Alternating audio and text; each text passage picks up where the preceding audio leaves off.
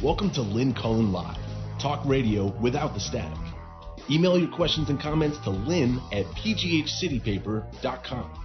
And now your host, Lynn Cullen. Good morning. It's December 3rd, and isn't it amazing what a blue sky can do for your spirits? Sun and blue sky and still some beautiful white snow. Anyway, it's a beautiful day. Yes, it's winter, so it's sort of cold, but it's a beautiful day. And I'm looking forward to spending a little of it with you. But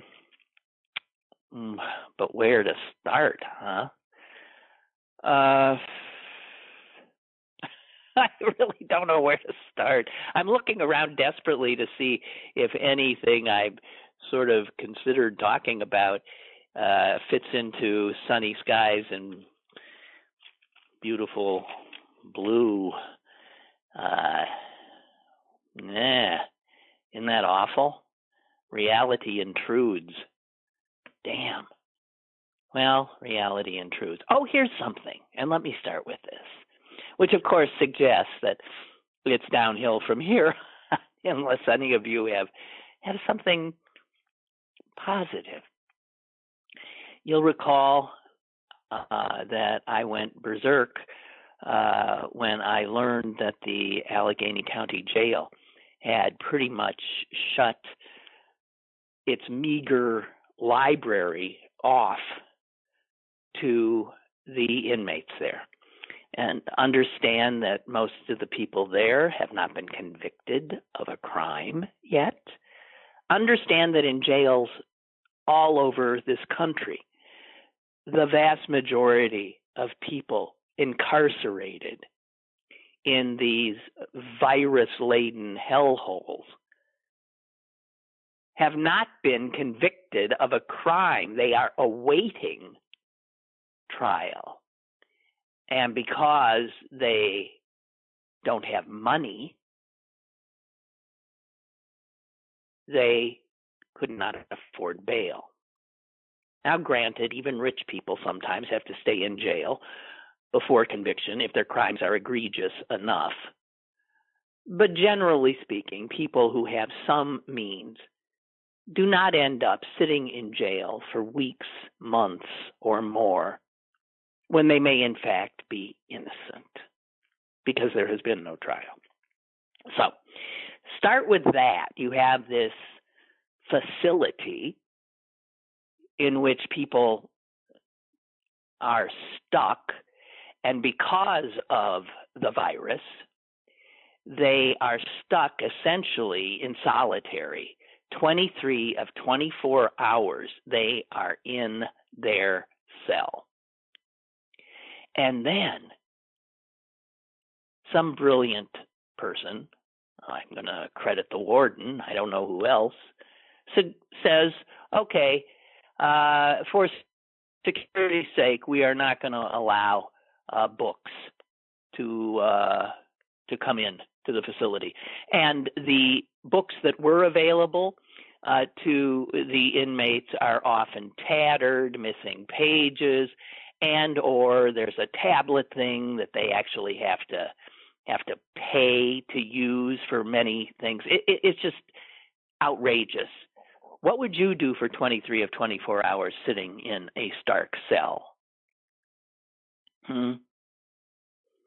Well, reading would definitely be a comfort and a wonderful distraction. Also something that can feed your head, educate you. So I went berserk. County council person Bethany Hallam went berserk, and a few others did. Petitions were circulated. And guys, we won. Boy, it didn't take too long. The Carnegie Library now is giving inmates pretty much total access to their books. Also, the something called Overdrive collection of ebooks will be available to inmates on their tablets later this month. And this is not happening immediately. These poor people are going to have to wait for a few weeks. But if they manage, they are going to have access to literally millions of books. So that made me feel good to see that. I also want to point out, speaking of jails, that people sitting in these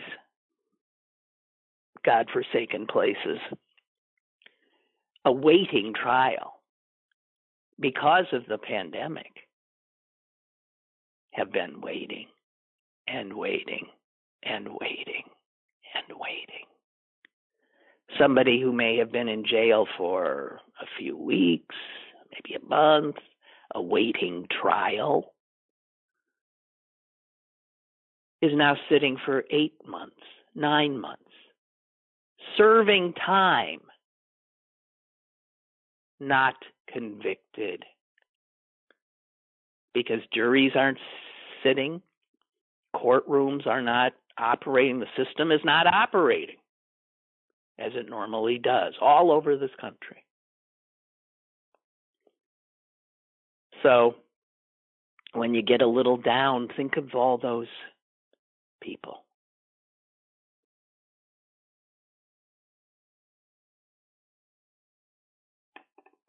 As Tom Sokolowski would say, what, are you down to your last can of tuna fish?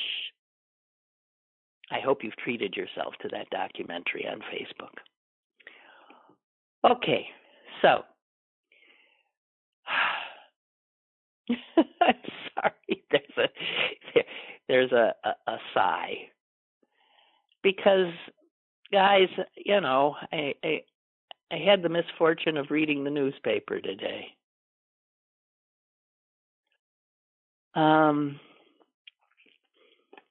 And the world is a frightening and disappointing place. It just is astonishing to me how many people are still cavalier about the pandemic.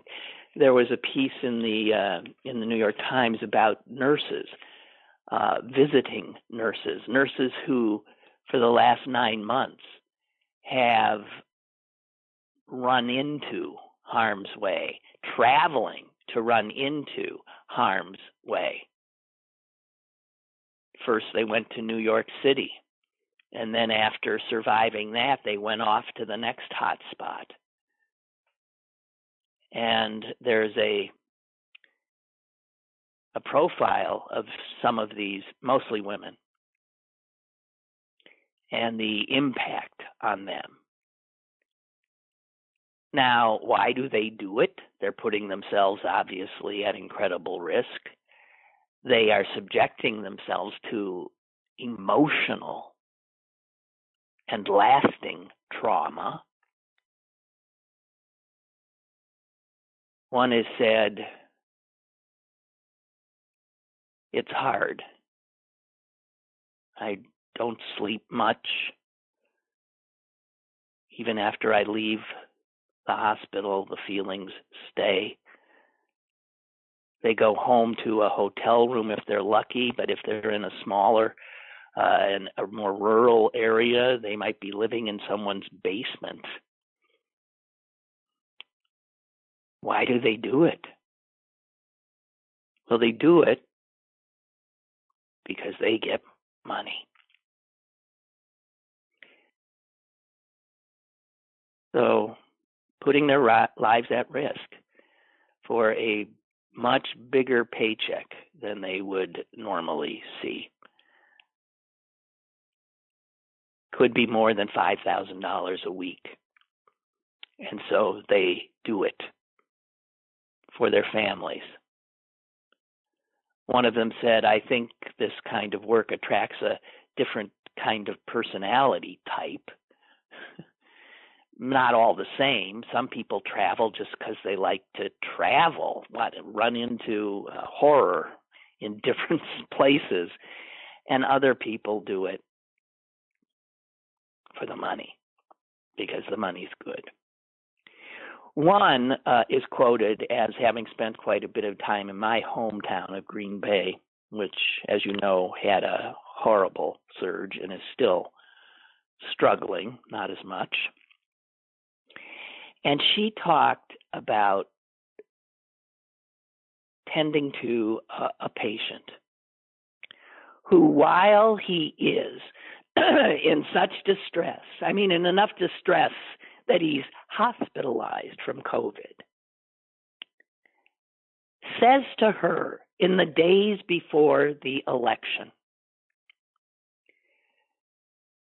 "I can't wait for this election to be over, so all this will go away."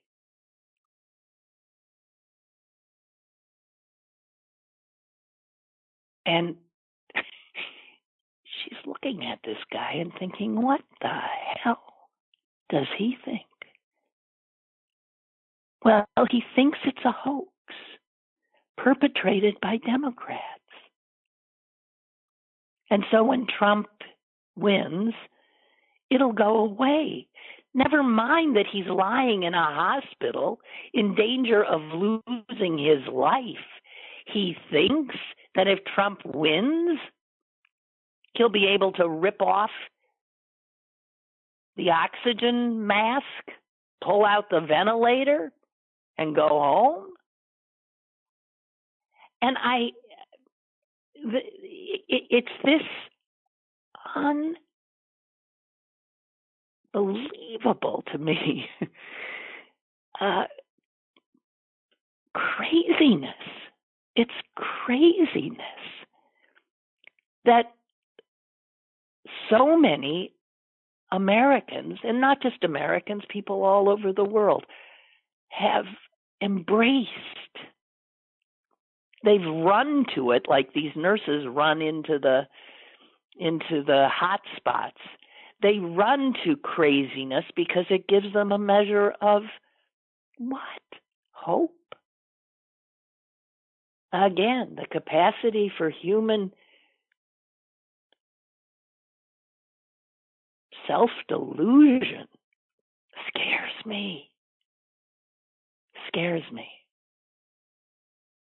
Because it means that I'm living in a world, in a country, with irrational people. Irrational people who have votes and often great passion and are manipulated by evil people. And I know, being somewhat aware of history, where that kind of recipe can lead. So it's not Trump that scares me. It's the people who listen to him and believe him, and who listen to Fox News and believe them, who listen to right-wing radio and believe them, who listen to these crazed, supposedly Christian fundamentalist ministers and believe them.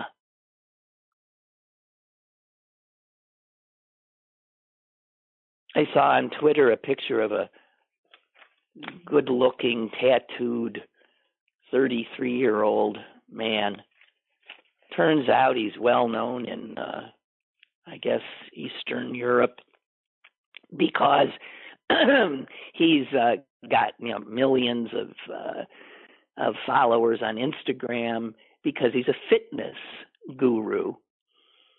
And this guy had told his millions of followers that COVID was a hoax. And they just needed to stay healthy, listen to him, follow his lead. You know where I'm going. He got COVID. He did at least do the right thing in that he sent a picture of himself in the hospital sucking on oxygen and told the people he had misled that he'd been wrong and that COVID is very real and very scary. And he was dead 2 days later. So you wonder.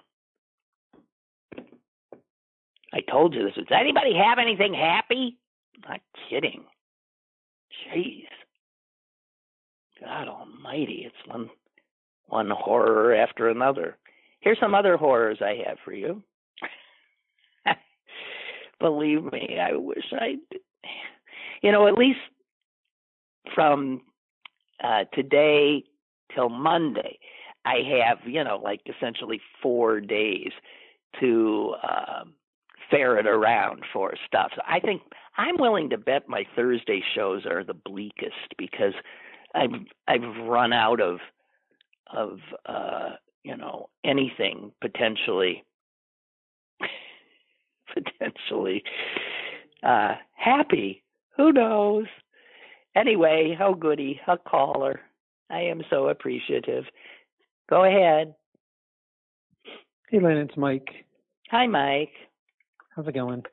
It's okay. I know. You were talking about the delusion of people. It isn't really delusion, it's denial. And I saw it the last pandemic. I mean, I would literally be passing out condoms in the gay bars. They would come in, and the guys would throw them in my face and accuse me of ruining their good time. Yeah. So this is nothing new that people can't face reality. Your denial mechanism in your psyche is there for a reason. It's there so when you get more information you can process that can affect your well-being, you shut down. And that's what's happening, and we're just watching it on a grand scale.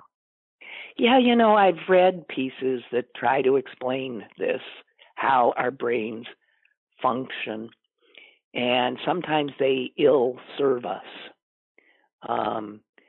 Sometimes because they're essentially built to regulate our body. I mean, the brains aren't just there for pondering things and thinking.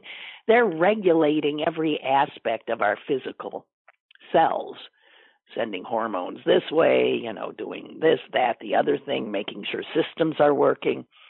And a lot of it sort of comes down, yes, to that sort of basic instinct of survival. And when that kicks in, a whole lot of sort of higher faculties seem to shut down in a lot of people. And Right. It's fight or flight stuff, and it doesn't have a lot to do with acceptance of unpleasantness. I guess for some people, their brains protect them from that unpleasantness. Is that what's going on? I guess that's what's going on. It's just too much for them to process. So instead of processing it, they deny it. And we're also not dealing with the healthiest population mentally in the world. We're not encouraged to think critically. We're not encouraged to see how my behavior affects the larger plan. No, stop and think of what we've been conditioned to be and how we live. We've been conditioned to be self-centered, to think that success has to do with acquisition of money and things, and success is about, buying stuff. And it's all just this, we're there to, spend money, have fun, be entertained, sit passively and be constantly entertained. We are not up as a people to this. Nope. There's a comedian that said if there's anything you think Americans would be good at, it's staying home and doing nothing. The Americans can't even do that. Right. So, on the other hand, my understanding is that Americans in many ways are some of the hardest working people on earth because we've had to be, a lot of us. We get less vacation time than other people. We don't get, and I'm talking about regular Americans. We have had to work hard, but we haven't been, it's our culture. And I do blame capitalism almost completely. It's our culture of turning us into consumers, consumers of entertainment, consumers of anything that supposedly is going to make us feel better or be more attractive or whatever. And that's just what we've become. There's been no effort to make us see that we're part of something larger than ourselves. So it's no wonder that people see that mask mandates and say, well, that doesn't apply to me. I'm special. Because we've been telling them, this government and everyone has been saying that we're special. It's the only thing that we achieve highest on in the world is our belief in our exceptionalism. We're 90th in math and we're 60th in reading ability, but we're number one in exceptionalism. Yeah. We think we're the be-all and end-all. The virus doesn't care. No, the virus has unmasked us. No, pun intended. The virus has unmasked us, and we will, after this is over, be an exceptional country again in that we will prove to have been the most incapable nation of dealing with this. And as a consequence, more and more and more and more Americans have died than in, we're going to win that. We're going to win that crown. That makes us hot, exceptional, pretty amazing. But I don't know.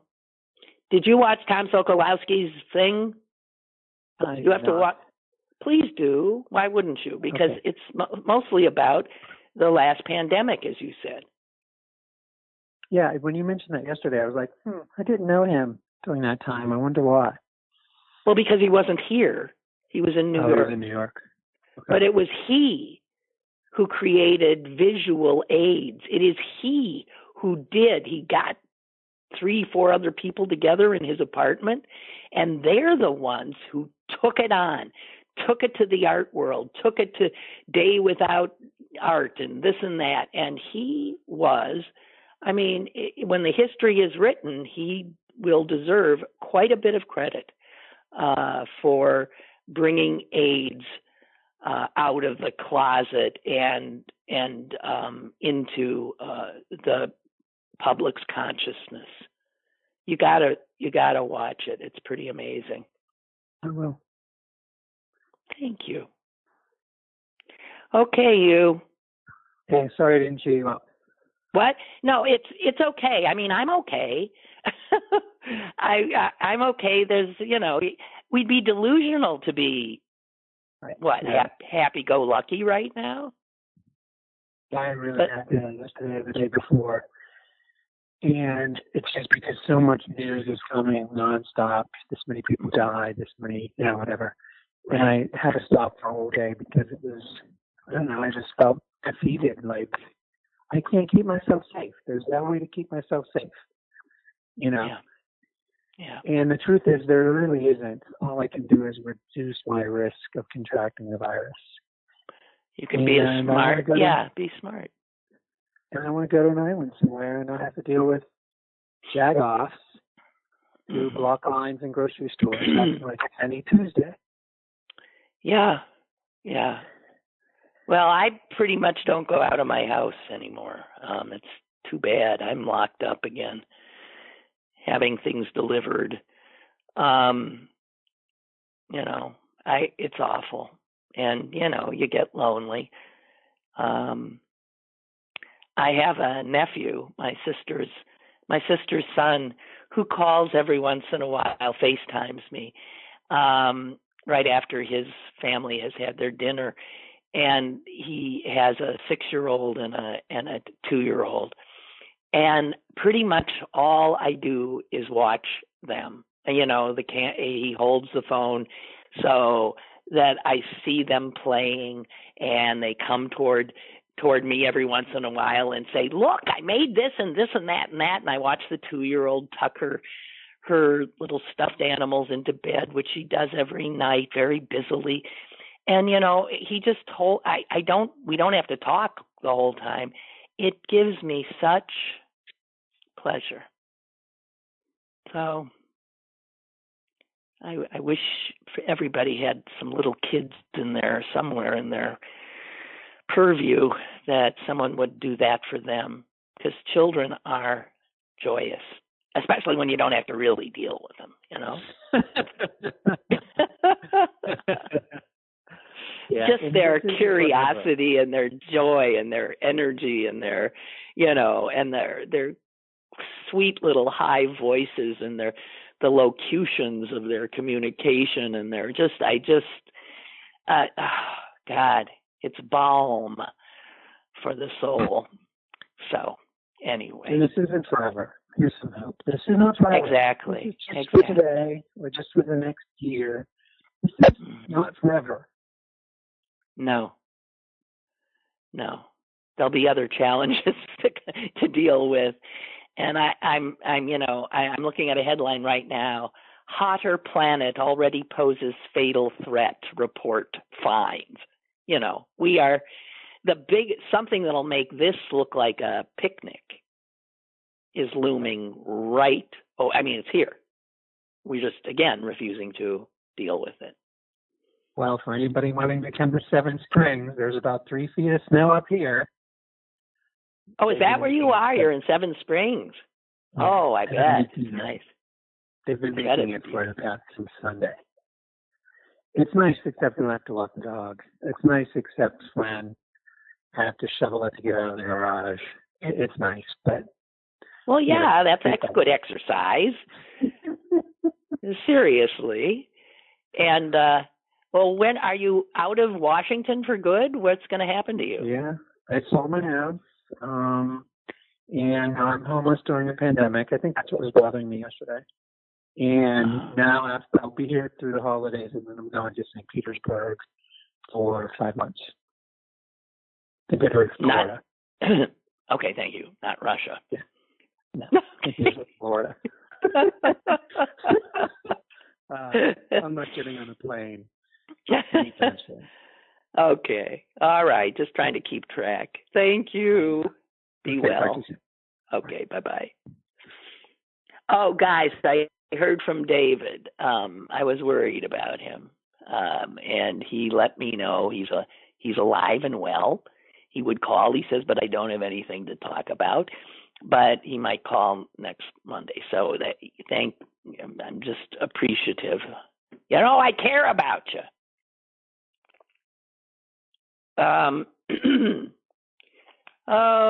Let's see. Okay.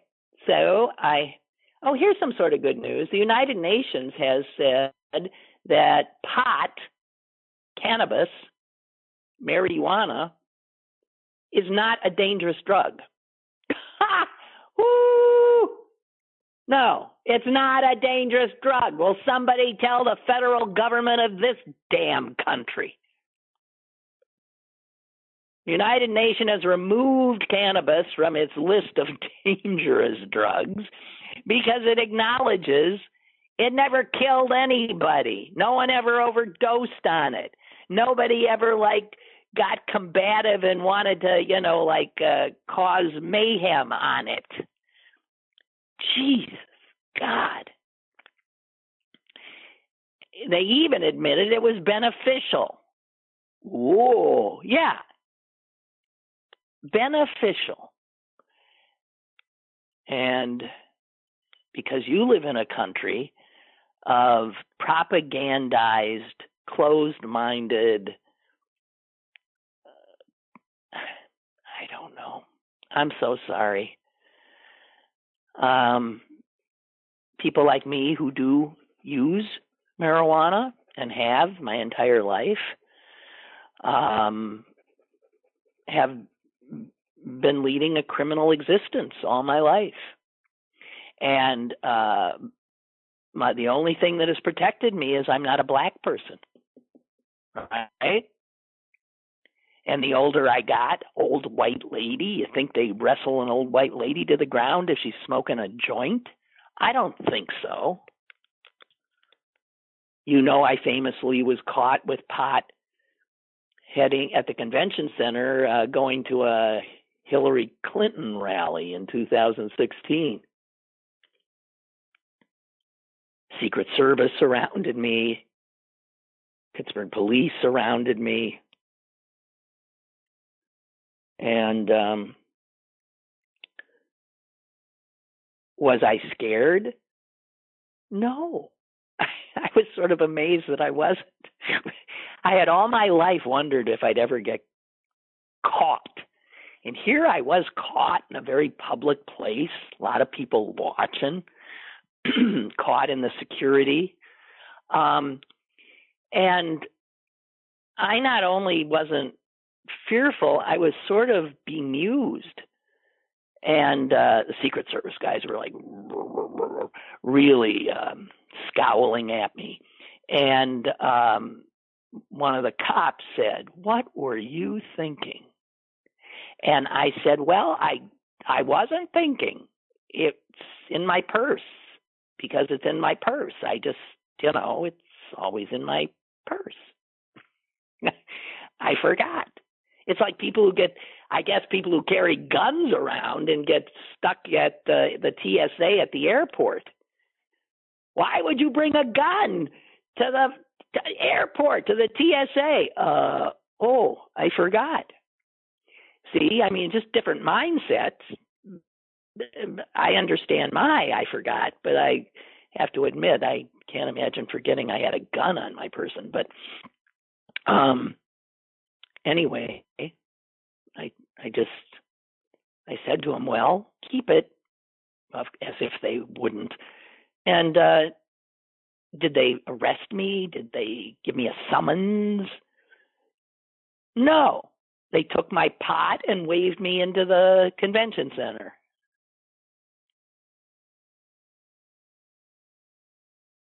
White lady with pot.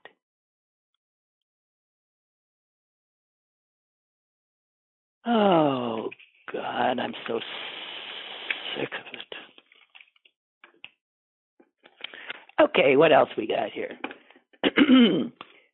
I, of course, would not subject myself to this 45-minute video that the President of the United States apparently put out on Facebook and a lesser version, an edited version on Twitter.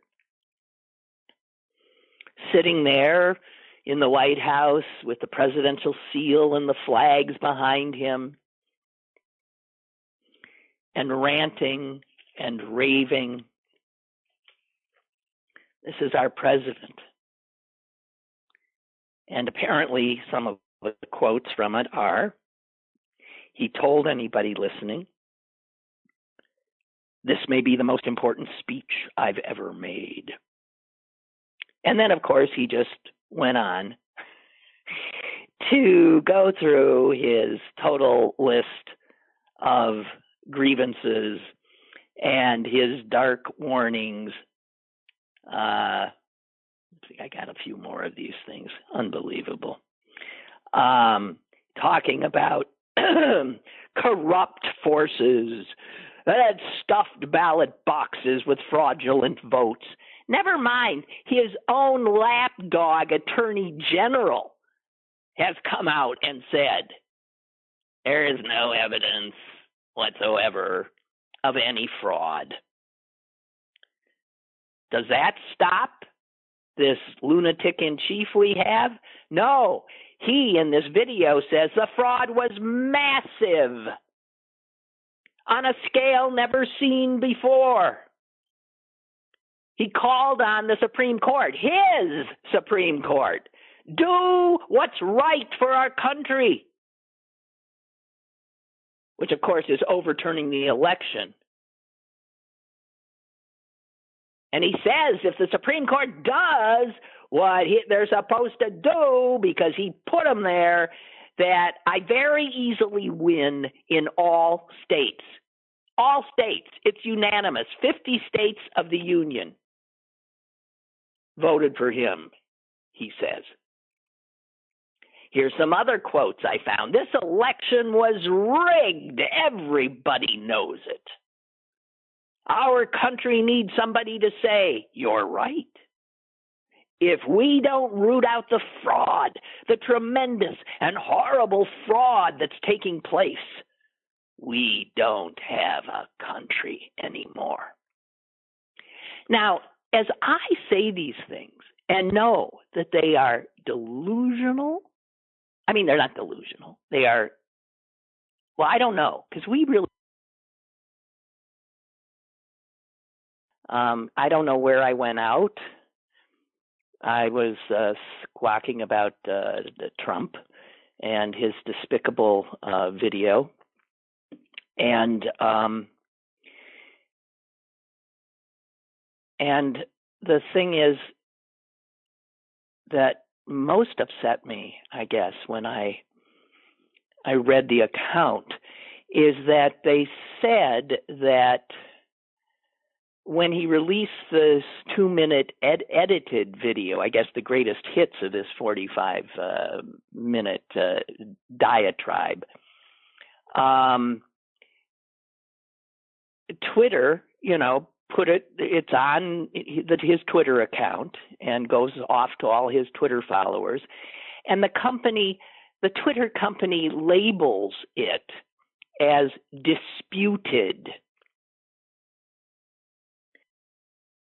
And yet includes a link to the full 46, I guess, minute video on Facebook.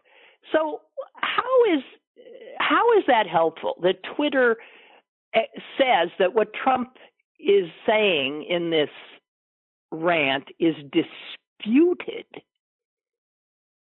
That is not a strong enough word. It's a pack of lies. It is not disputed. And I don't understand why Twitter thinks that is helpful. To say it is disputed, if you're a Trumpian, only adds to your sense of, yes, grievance. It's not disputed. And then to link to the Facebook page, and then on Facebook, what do they say? Facebook puts this 46-minute pack of lies undermining our democracy on its platform and includes apparently a label that doesn't say it's disputed. It says that voting by mail has long been trustworthy and that voter fraud is extremely rare. Well, that is also not enough. The reality is these damn social media giants need to step up, or they are part and parcel, without a doubt, of the dissolution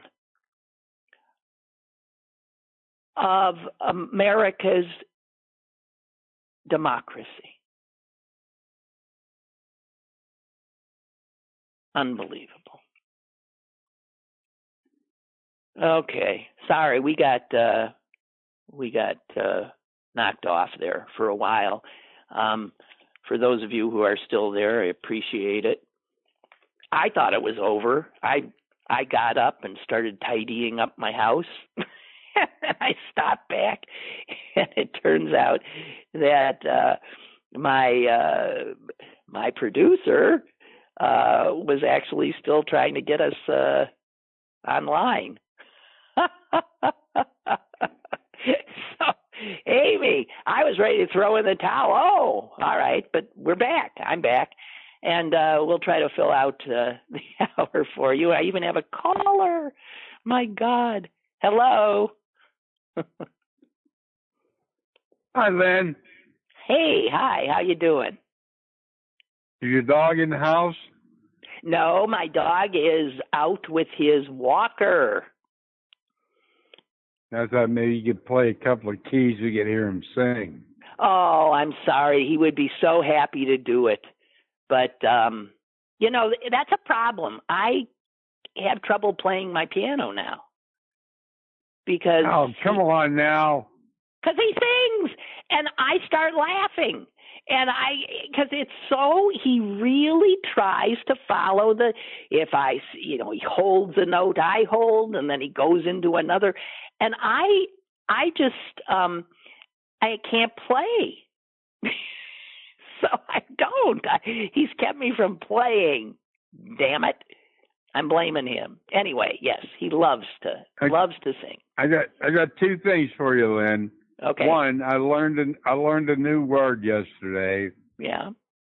It's instead of Republicans, retrumplicans. Retrumplicans. Okay. Isn't that right? Yeah. Well. So they are. Yeah, he's taken over their party. They've ceded it to him. It's a horrible party, an anti-democratic, authoritarian, I would suggest neo-fascist party. Yeah, scary stuff. Okay, you were talking about getting surrounded by the Secret Service for having pot. Yeah. All right, I got a pot story for you. Oh, good. I flew into National, before it was Reagan, National Airport. Flew into National Airport. I had a pound of reefer in my suitcase. Jeez, you had a pound? That was for me. You know what I mean? God, a pound? I've never had a pound. I do ounces. Yeah. What? A pound? Woo. Yeah. Well, well, anyway. So I'm at this airport, right? Jeez. We're the last flight that came into Nashville. There was nobody there. I mean, nobody. Yeah. No ticket counters, nothing. So we're standing around the thing where the bags come up, and there was a bunch of cops there. Oh, God. This cop, starts talking to me, blah, blah, blah, blah, blah. And this other guy says, okay, everybody line up behind this guy because we got this special package coming in. I'm like, okay. So how often does this happen, Lynn? Never. Here comes my bag. The first bag that comes up. Yeah, sure, never. Yeah. I'm like, oh my God, what's going on here? Oy. So I'm thinking, as soon as I grab this bag, I'm going to be. Now this is the early '70s. I probably would have been in jail for 20 years. Here comes my bag. I was like, oh my God, what am I going to do? So I grab the bag. I'm just waiting to be arrested. And National Airport, they got glass doors where you can see the reflection behind you. Yeah. So I'm walking to the door. I'm thinking, when's it going to happen? But it didn't happen. I got out. I was like, my girlfriend was waiting outside. I said, move it! Oh my God. Yeah. Oh my God, it's right. So oh dear. That was a close one, honey. Yeah, no, a pound would get you definitely arrested. Yeah. Oh my God. Oh no, you would have been. Yeah, intent to deal. I mean, that's not personal usage stuff. I mean, right, of course. Jeez. Okay. You still working on that pound? Long gone. Take care, Lynn. You Bye-bye. too. Bye. Oh, God.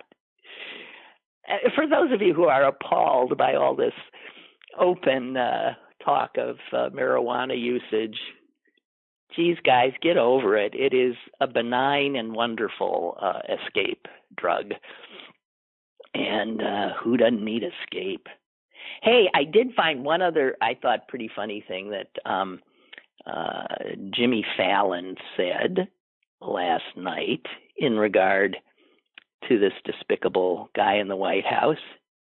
He said this: "It's pretty crazy, you know, the last person who needed pardons for their whole family was Charles Manson."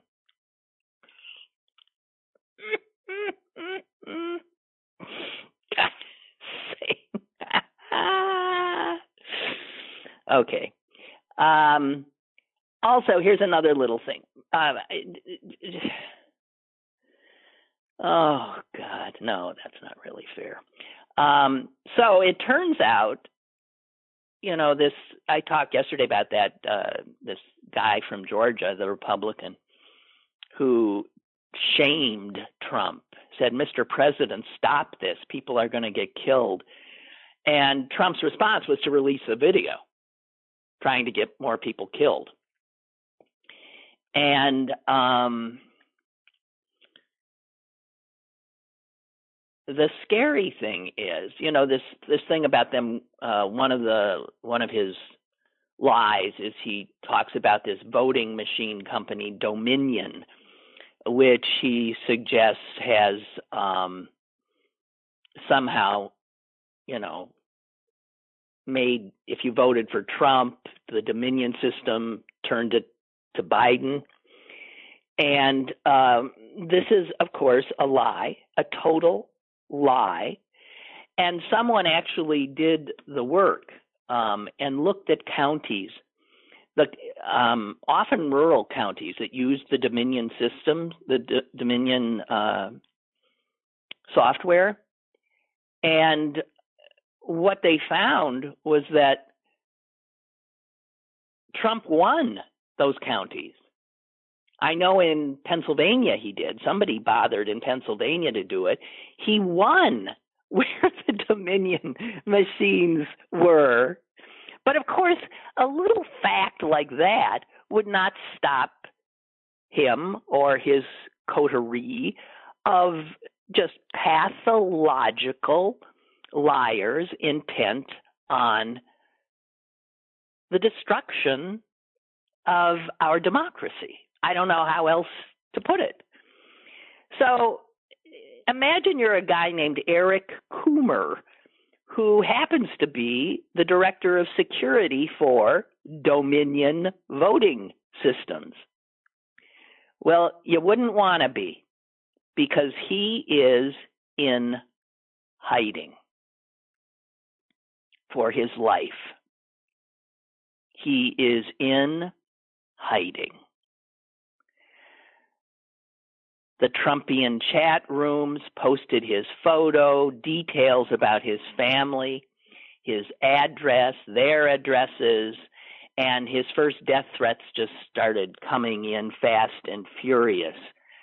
But then targeted phone calls and text messages, a handwritten letter to his father, an Army veteran, from a militia group, which said this to his father: "How does it feel to have a traitor for a son?" Even though he has fled, he continues to get messages from people saying they know where he is and they're coming for him.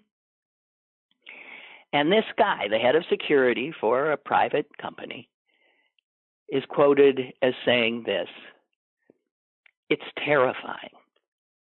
I've worked in international elections in all sorts of post-conflict countries where election violence is very real and people end up getting killed. And I feel that we, America, is on the verge of that." Well, I can imagine he does. This is what the President of the United States is fomenting. Extraordinary. I believe I have a caller. Go ahead. Hey, Lynn. Grr, that's all I can say about your latest conversation. But I wanted to say, decades-long listener, rarely do I catch you at the hour, right? Uh-huh. And I happened to be busy with my hands. I didn't even realize that you went off air. I started laughing when you came back on. Yes. Oh, I God. was like, I didn't even know that happened. So I've been continuing listening. And just to say, I was so worried about you when you were away. I am so happy you're back, that you're healthy. You sound wonderful. Thank I you. thought I'd just end your show just saying, like, welcome back, and we missed you. Oh, you're a sweetie. Thank you so much. Okay. Bye. I must say about, my surgery, I really am able to do so. I'm just amazed at, but my strength is not what it was, and I have to build up my legs and my back because I really can't walk all that far so I'm supposed to be out walking every day. I'm up to 6.5 blocks, but I was huffing and puffing on the way back. And I'm not able to walk the dog yet just because he's a little bit of a handful sometimes on a leash, and I can't risk that. So thank God for my friends. I know Sally Wiggins coming by this afternoon. My son, who's just done yeoman's work, even though he's got a very full and sort of scary life because he's out in his job all the time. And, just God bless them all my buddies who've fed me and kept my dog happy. And I'm a very, very lucky person living on my own. I really am. There was a piece in this Georgia election. Dear God in heaven, I can't dare to dream that the Democrats could take both those seats, and yet the two people who hold them are so horrible. They're crooks. They're grifters too. They're extraordinarily rich people who have used their position as United States senators to further aggrandize their power and their pocketbooks. And the New York Times today has a very long article on one, Senator Perdue, who apparently has been trading more stocks since he got into the Senate than any other senator ever. In fact, if you add up the next biggest stock trading senators, take the next 5 senators who trading stocks left and right, add up all their stock trades, you still don't have as many stock trades as Perdue has done. Sometimes as many as 20 in a single day. The Justice Department has looked into him more than once. Turns out he sits on committees in which he hears things, right? And then he turns around and strangely starts, making stock trades. And of course, the Senate, being the Senate, protects itself in large part, so that it's not easy to prove that it's insider trading. But as a member of the Senate Banking Committee, he all of a sudden sold shares in a bunch of banks right when it made a real lot of sense to do that. And it's not just those, it's others. He knew, because he was in on coronavirus briefings, he knew in March that Pfizer in February, he already knew that Pfizer was going to be hard at work on a vaccine. And the very day he was in that meeting, he bought $250,000 worth of Pfizer stock. And there's all these other, what are considered well-timed sales of stock and then buying of stock. If you want the full story, again, it's New York Times today. The title, Purdue engaged in 2,596 trades in a single term. It puts him so far out ahead of, as I said, even the next 5 most slap-happy Wall Street trading senators. And I know I said yesterday that Paycheck Protection Program money that had supposedly gone to small businesses in this country, that literally half of all that taxpayer money went straight to just 5% of those who asked for it, those 5% being big, they are not small businesses by any stretch of the imagination, and they got up to $10 million apiece when little people and little, mom and pop businesses were asking for things like $50,000. Further looking at the data, the New York Times says today that detailed information that was finally forced by the courts, that the Small Business Administration, which is the ones that oversaw this, this giveaway to the rich,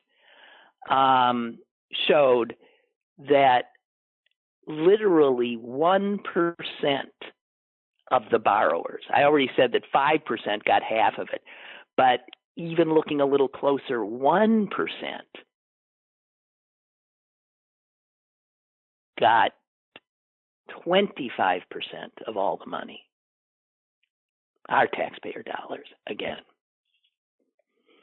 And some of them big law firms. It's just, you read it and you just want to scream. You want to scream.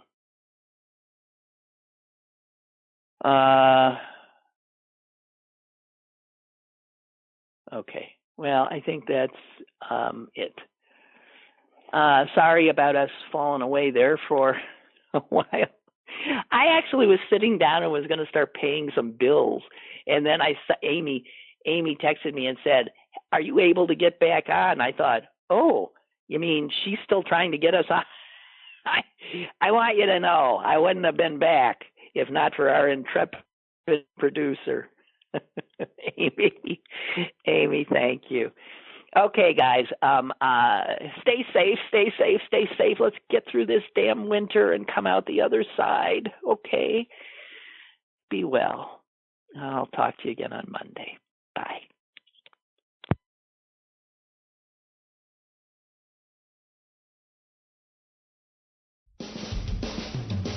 Lynn Cullen Live, Monday through Friday from 10 a.m. to 11 a.m. and archived at pghcitypaper.com. The opinions expressed on Lynn Cullen Live are those of the host and do not necessarily reflect the viewpoints of Pittsburgh City Paper or its advertisers.